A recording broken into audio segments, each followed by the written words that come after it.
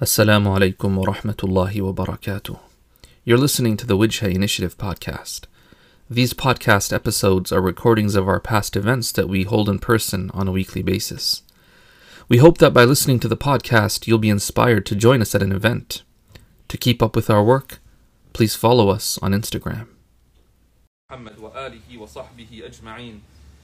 اللهم علمنا ما ينفعنا وانفعنا بما علمتنا وزدنا علما وعملا يا رب العالمين أما بعد. So on Friday nights we've been going through this book right here, which is Treatise for the Seekers of Guidance. It's a translation of a work in Arabic, Risalatul Mustarshidin. This is written by one of the earliest scholars to write exclusively on spirituality. And what we're really trying to explore are the foundations of Islamic spirituality, the foundational concepts that relate to it. And so today we've reached a section where the author is saying, وَتَوَاضَعْ لِلْحَقِّ وَخْضَعْ لَهُ. He says, humble yourself before the truth and make yourself subservient to it. And so what the author is saying, number one, we have to start by even acknowledging that the truth is important. Even before we start talking about humbling ourselves before the truth, the idea that we would live our lives in pursuit of the truth, that's taken for granted by the author's statement. But we could start there. Because maybe it's not, correct to assume that everybody has prioritized the truth in their lives. Y'all get what I'm coming from? Any ideas of what that might look like? Why would someone potentially not prioritize the truth with a capital T in their lives? What are some reasons? Anyone? Yeah. It's uncomfortable. It's uncomfortable. So in essence, what are they prioritizing above the truth? Comfort. Their own comfort, right. Okay, what else? And why would it be uncomfortable? You're not off the hook yet. Yeah. Why would it be uncomfortable? Because maybe there's just more comfortable things. Okay. Like what about the truth would make them uncomfortable? It's hard. It's hard. In what sense? Requires discipline.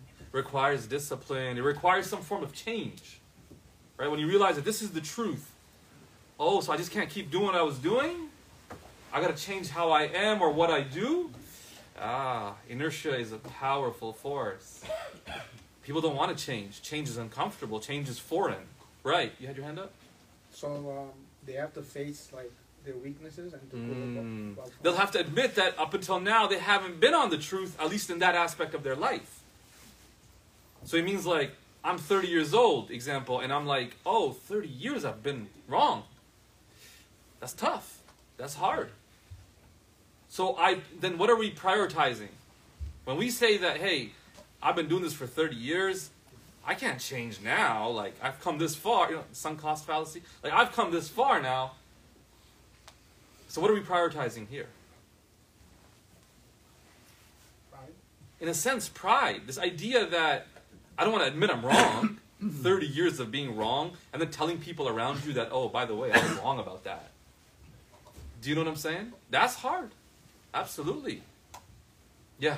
To build on that, they say the truth hurts. The truth hurts. Subhanallah. And what do they say about ignorance? It's bliss. Subhanallah. Why is ignorance bliss? Yeah. Because what you don't know can't hurt you. Because what you don't know can't hurt you. Yeah.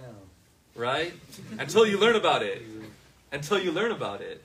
Now here's the question though. Do we want to live a lie? Even the possibility that we might be living a lie, does that not keep us up a little bit? Because deep down, I think as human beings, there's this desire that we be people of truth. That we're not living a lie. I mean, that would be a major accusation, right? That I think would offend any of us. If someone told you, yeah, you're living a lie. You'd be like, man, listen, I'm not perfect, man, but how are you going to say that about me? That's a big accusation. Okay, now the capital T truth. Oftentimes, we can prioritize other things because of our nafs, our desires, that comfort, that pride, the ego, and then, the idea that I'm going to have to change. All these things can prevent us from changing, or being even open to change. What else would prevent a person from searching for the truth? Yeah. Stigma. Stigma. Tell me more about that. Like some things are like frowned upon. Right. Some things are frowned upon. So, if you were to seek out that truth and then try to live according to it, other people might get offended. And other people might get upset that, hey, you're going to ruin the family's reputation, or you're going to do this, and there's a stigma about it, either in the society or the family. Absolutely. Absolutely. Right? You guys remember, like, maybe some act of religious, like ostensible religious practice you tried to do, and maybe you had a family member push back and say, listen, just chill out. We're not that religious. Like, you don't need to do all that. Just be a good person, pray at home in the room, but you don't have to do all that stuff. And it makes them uncomfortable.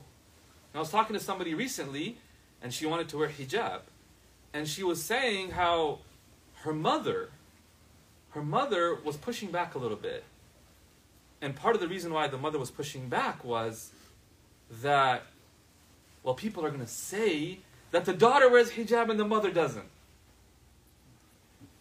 And so it's like, subhanAllah, she's trying to do the right thing as the daughter. She's trying to do the right thing, but someone else is becoming uncomfortable. Right? And there's this, what are people going to say now? And that makes it hard. That makes it hard for the daughter not to do that. Right? Stigma. What's another reason? I'm looking for one in particular. Yeah. I'd like to just share something from the Bible. Like many people in here would never know this, but we talk about the corruption in the Bible. And in that, it goes exactly with what you're talking about. Are you able to summarize it? Very quickly. Yeah. The Messiah is talking to the people about casting demons. Uh-huh. And this line has been removed from the Bible. Many Bibles, this does not exist. It goes from Matthew 17:20 to 22. 21 does not exist. But it says, howbeit, this kind goeth not out, but by prayer and fasting. By praying and correcting what you did. Mm-hmm. That's some of the corruption we speak about. Right. But it talks about, it kind of fits in with truth, and like this was removed, but it's truth. Right. Okay. You know, but that requires conviction. That requires everything you're talking about. Right, admitting that it's been removed and admitting that it's... And that the only way to cast demons is by praying and stopping what you're doing. Right, so changing your ways. Right. Yeah, that's hard. Right. Changing ways is hard, absolutely. What's another reason why we don't pursue the truth? I'm looking for one in particular. Yeah. I was going to say, like, embarrassment. Embarrassment, yeah, okay. It can be embarrassing to, again, admit that you're wrong or that you don't know what the truth is. Right, a lot of times we struggle to ask a question because people are going to look at us and be like, you don't know that? Like, my little brother knows that. You don't know that? And we have that kind of fear, right? And that's why we're meant to create spaces where people can comfortably ask. Yeah. Because we're comfortable. We're comfortable, right? That's another one. Yeah. You have to deconstruct old beliefs and adopt a new set of beliefs, and that's not easy to work. Right. But what would prevent someone from not even doing that to begin with? Yeah. Maybe resources, like they don't have reliable Okay, resources. yeah, resources. I feel like a school teacher who's just like trying to get the answer and no one's giving it. It's not your fault. I must be asking the question wrong. Yeah. Illusion. Illusion. Tell me more. Just being under the illusion that I'm perfect. And Yes. Yes. That's what I'm talking about. You don't search for what you think you already have. You don't search for what you think you already have. We would not seek the truth if we believe we already have the truth. Do you understand? And Allah is the truth. One of Allah's names is Al-Haq, the true, the real. And He's the only true reality. Our realities are dependent on Allah's reality who brought us into existence. Without Allah, we would not be here. And so we're only here because Allah brought us here. Our reality is deficient in relation to God's reality. And then as humans who are fallible, there's a constant need to reevaluate what we believe.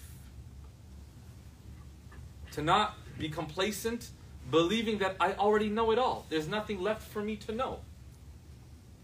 And that what I have is absolutely correct and cannot possibly be wrong. We're not prophets. We do not receive revelation from God. Now, you might say, well, what are you trying to say? Like, I should not believe in Allah or something? That's not what I'm saying. No, that's not what I'm saying. I'm saying to begin to search for the truth, and it could be searching for the truth at different levels. Like, you might know the truth that God exists and that He created you and sent you here and that He sent a prophet, the final prophet Muhammad. You might know that at like a surface level, but you could learn about that at a deeper and deeper and deeper level. You could deepen your conviction in it. You could deepen your understanding of it. And the simplest way to understand this is that the Quran, the book of Allah, is a book that nobody can ever claim they fully understand. Because that would be claiming that you fully understand God's revelation. As though your knowledge of God's revelation is equal to God's. No, it's not. Nobody's is. Does that make sense? And so there's always something more to learn. That's why one of the few things that we find Allah commanding the Prophet Muhammad ﷺ to ask for an increase in the Quran is knowledge. وَقُلْ رَبِّ زِدْنِي عِلْمًا. Oh my Lord, increase me in knowledge. You would seek an increase if you acknowledge your deficiency. If we acknowledge our deficiency, only then will we go out to seek an increase. Right? And so that's the foundation here. The author says here, you must search for the truth. For all of us, we have a set of core beliefs. A set of core beliefs. And that could be arguably what lies at the core of who we are. The beliefs that we hold about ourselves, about the world, about other people, about life. What are those core beliefs? And how are you confident that your beliefs are true and that they're accurate? Now, some people don't ask those questions. Some people just worship and they do their thing, right? Like many of our parents, maybe, or grandparents. Have you ever, growing up, asked your parent a question that they said, Astaghfirullah, how dare you ask that question? La hawla, we don't do that. And you were forbidden from asking such questions. You know what I'm talking about? Yeah, right? You can't ask those questions. Because for them, it's just so inconceivable that, like, why would you ask that? Meanwhile, you're just curious. You're just trying to figure it out. It doesn't make sense to you, so you're like, okay, but why? And then them shutting you down can actually further create what? Doubt. Oh, they don't have an answer to this. Oh, maybe there's no answers. Right? I remember meeting somebody who said, like, I have such questions that no scholar can ever answer. I said, oh, mashallah. The dude was in first year university. I said, oh, right. Mashallah, my guy's seen life, you know? Yeah. People say stuff like that, right? Illusion of, like, how much you know. And we're meant to be humble about this. Now, you're not required to go and search for, like, evidence and proof of everything to the deepest level. That's not a requirement. Not everyone does that. Like, if we were to ask some of our parents why they believe in God, they could probably not give you this elaborate, detailed, theological argument. Right? To them, it's just like, then who brings up the sun? Who brings up the sun? You're like, okay, that's enough for you. Right? To them, it's like, the sun is brought up by God. That's it. End of story. And any further nuance is just not welcome. But for some, especially as you study different subjects and you're exposed to different ideas and different beliefs, naturally questions arise. And then people can go through different phases in relation to that, to that exposure. So some could actually shy away and be like, yeah, you know, astaghfirullah, like, I don't know why I have these questions. I shouldn't have these. I must be a terrible Muslim, right? Because none of my friends ask these questions, and I'm the only one who seems to be wondering about, is this true or not? And others might just hide it. Others might go and try to ask in the YouTube comment section or something, right? People have different things. The Quran advises us to look for people of knowledge and ask them. People of knowledge. And that doesn't just mean people who, you know, abstractly claim knowledge, but people who live according to it. People who live according to those beliefs. And to ask them about the questions that we have. And the hope is that someone who is truly a person of knowledge would be open to you asking those questions. Why? Because asking the question is not a problem. If anything, asking the question is an avenue to deeper conviction. It's an avenue to deeper conviction. And, you know, sometimes parents get worried about kids when they start asking questions. I don't know what happened to him or her. Now they're asking a lot of questions. It's not a bad thing. The door's open now, because now it's called in Arabic talab. A desire to know has been created. And so now if they're given that knowledge, they will be very receptive to it. As opposed to somebody who's not even asking the question. And so when someone tells them, they're like, I don't even know why you're telling me that. Like, I don't care about that. Right? It means a lot more to somebody who has a question. And so, to search for the truth, and to be humble enough to recognize that there's always more to know. And there's a dua from the Salaf and the pious of the past, which was, Allahumma arina al-haqqa haqqan. Oh Allah, show us the truth as the truth. Show us the truth. You know, because you could find the truth, but not accept it as the truth. You could see it and be like, nah, it's not my thing. The dua says, oh Allah, show us the truth as the truth. Like, allow us to see it as the truth. وَرْزُقْنَا اتِّبَاعَ وَرْزُقْنَا اتِّبَاعَ. And grant us the ability to follow that truth. Grant us the ability to follow that truth. Because that's the next step. The first step is to identify what the truth is. Okay, now I know what the truth is. But you still might not follow it. For all the reasons that we talked about. Right? Why would someone know something and not do it? Why would someone know something and not do it? And I'm speaking in third person, but we could all just ask ourselves. Why is it that we know so much, but maybe our actions don't really align with all that we know? How many of y'all would say, if your actions aligned with everything you knew about Islam, that you would be like a way better person? It's pretty crazy, right?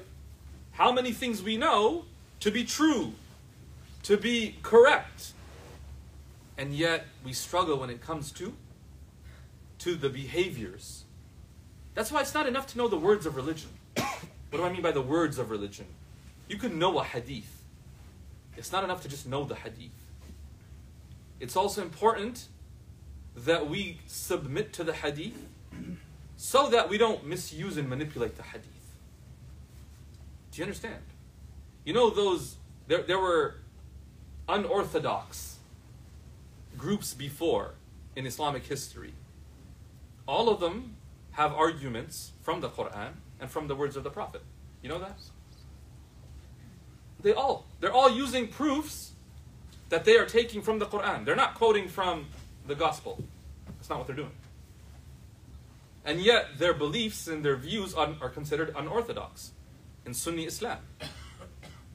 Does that make sense? It's not enough to just know the text, but it's to submit to it and say that I submit to this truth, and I'm going to live my life in accordance to it, and I'm willing to leave whatever I previously believed to submit to this. I will not hold the Quran to my standard. I will hold myself to the Quran standard. That's a very big difference. Right? Because we could bring the Quran to ourselves and we have the standard that we've set, and then when we read the Quran, we're like, I don't know about that. Meaning I'm not sure, I'm not convinced of it. Why? Because it doesn't meet what? It doesn't meet my standard. How do you know your standard is correct to begin with? What set your standard? Your upbringing in this part of the world? Really? Like that's the standard you're using the Quran against? Come on now.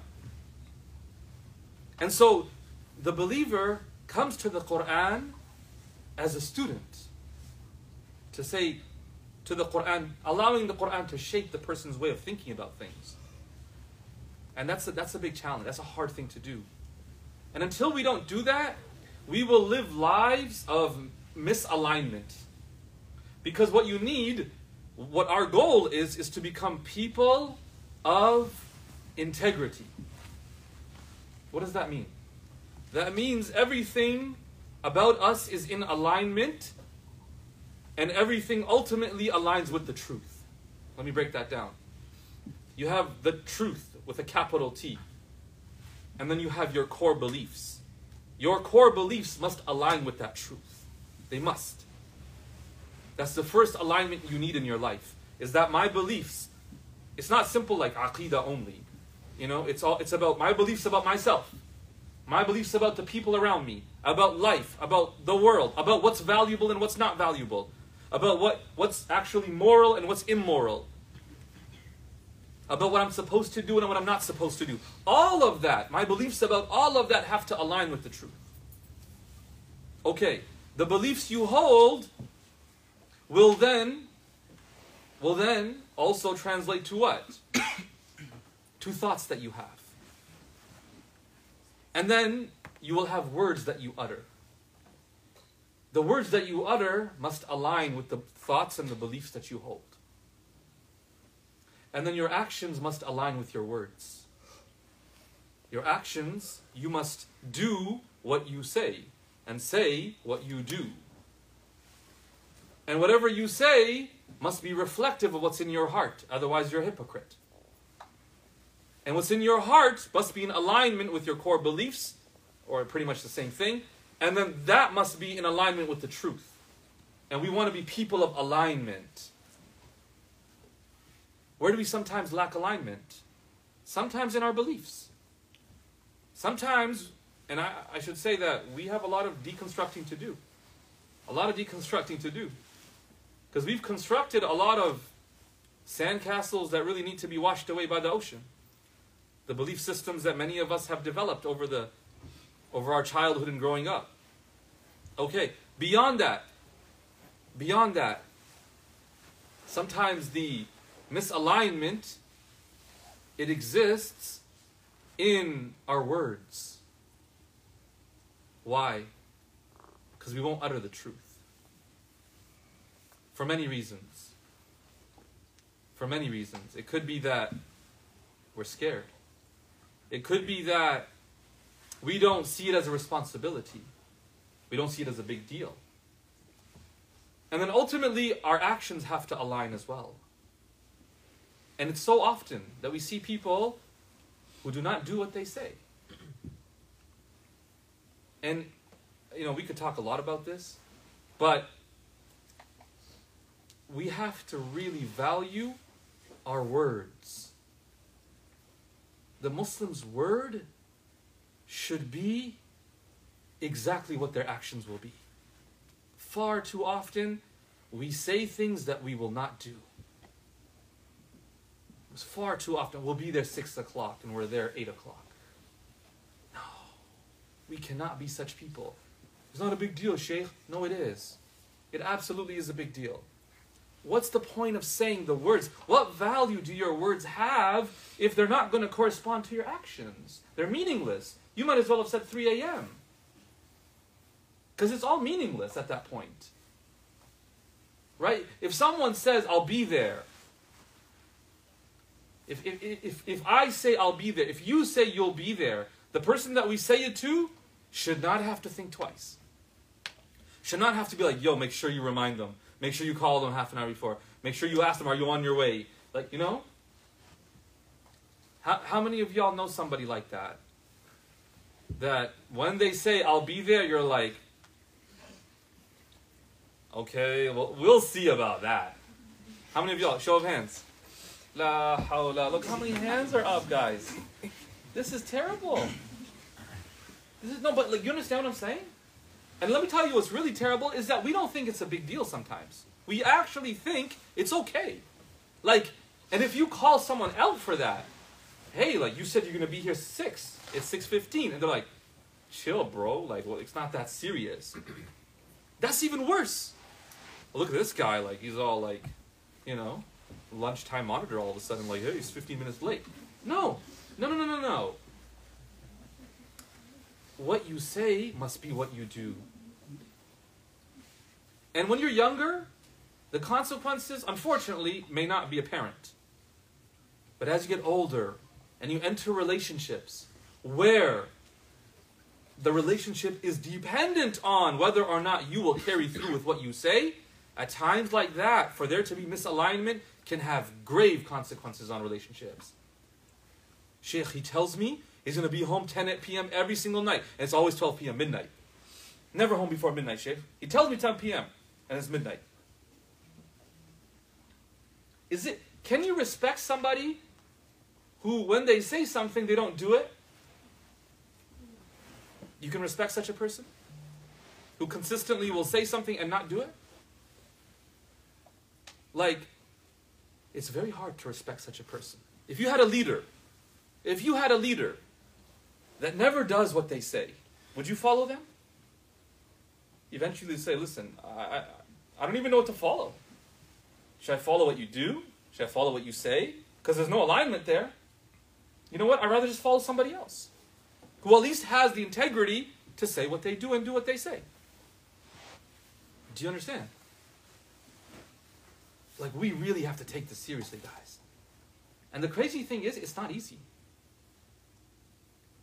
It's not easy. How many of y'all think it is easy to stick to your word?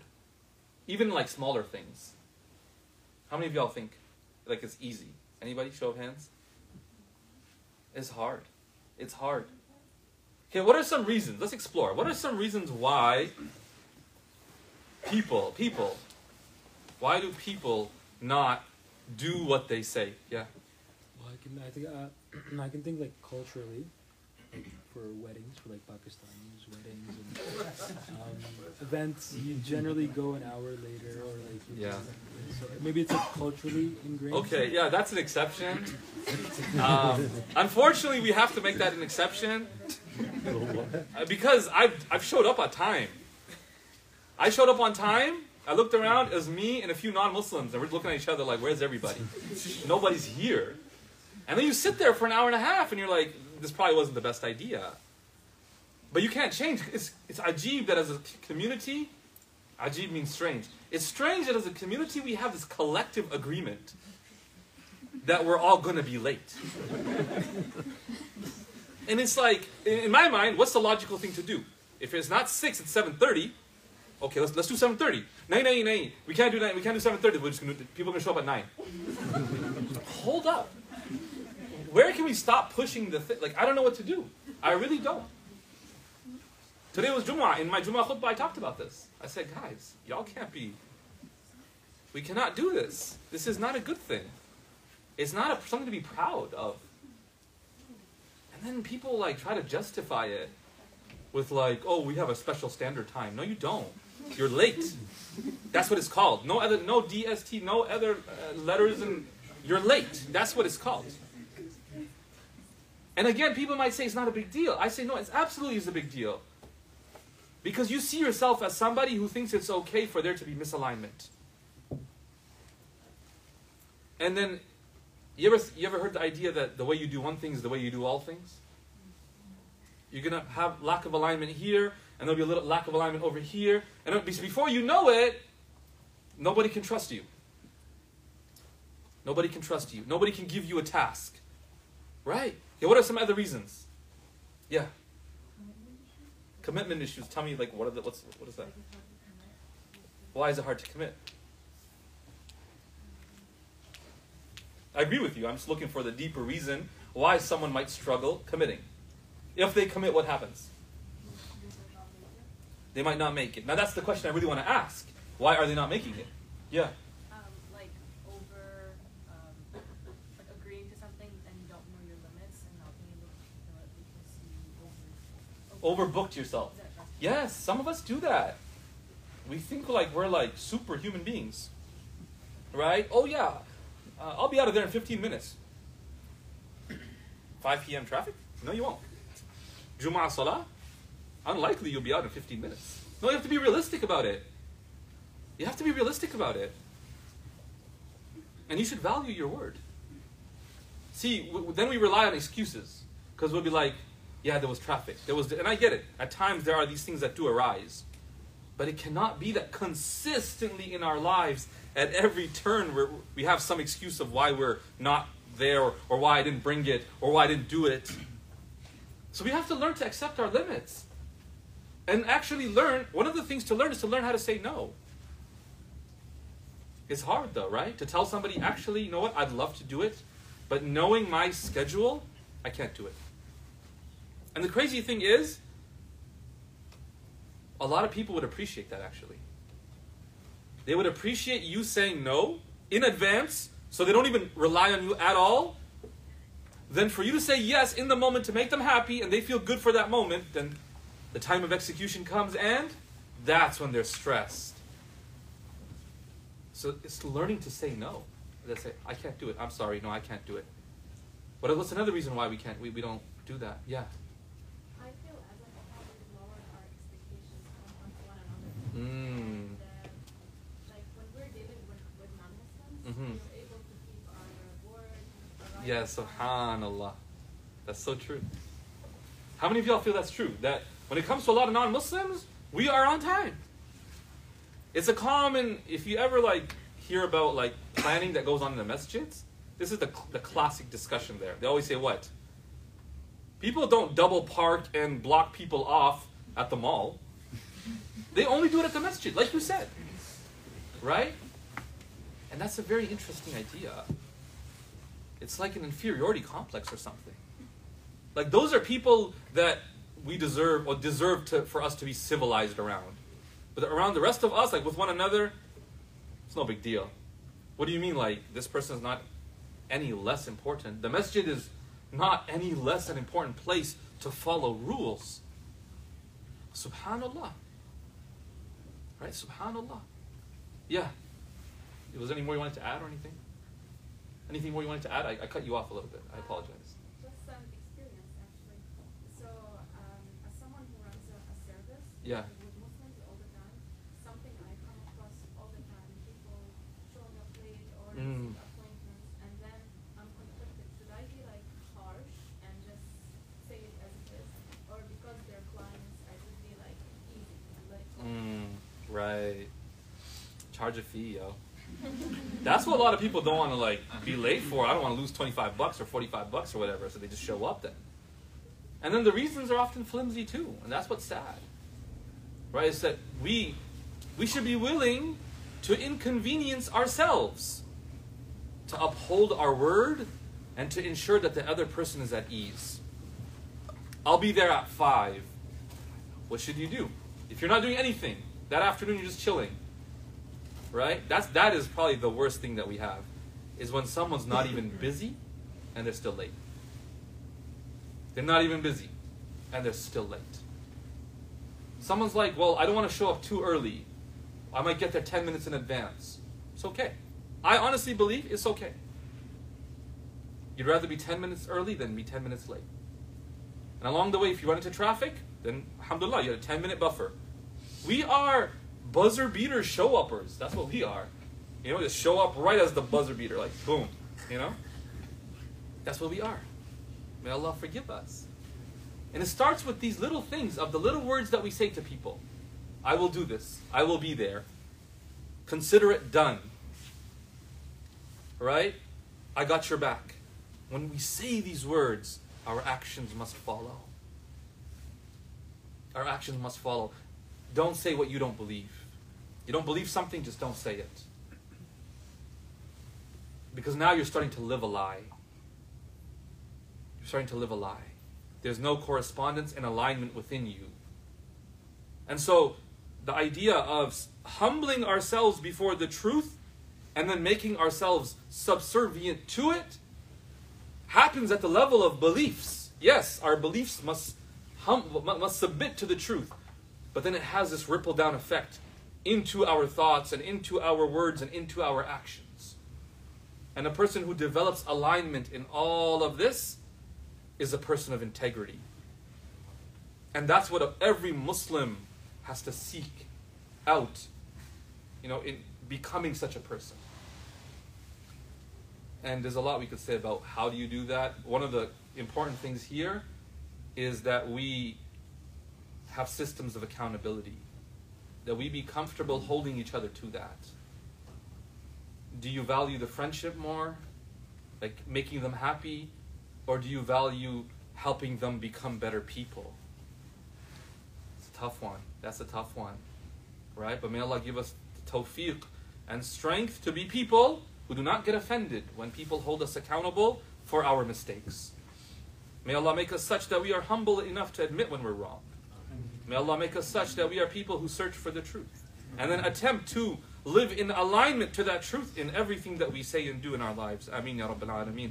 Wa sallallahu wa sallam wa baraka ala Sayyidina Muhammad wa alihi wa sahbihi ajma'in. Walhamdulillahi Rabbil Alameen. Jazakumullahu khairan to everybody for coming out. Okay, inshallah, we're going to have some desserts. ولكل وجهة هو موليها فاستبقوا الخيرات أينما تكونوا يأتي بكم الله جميعا إن الله على كل شيء قدير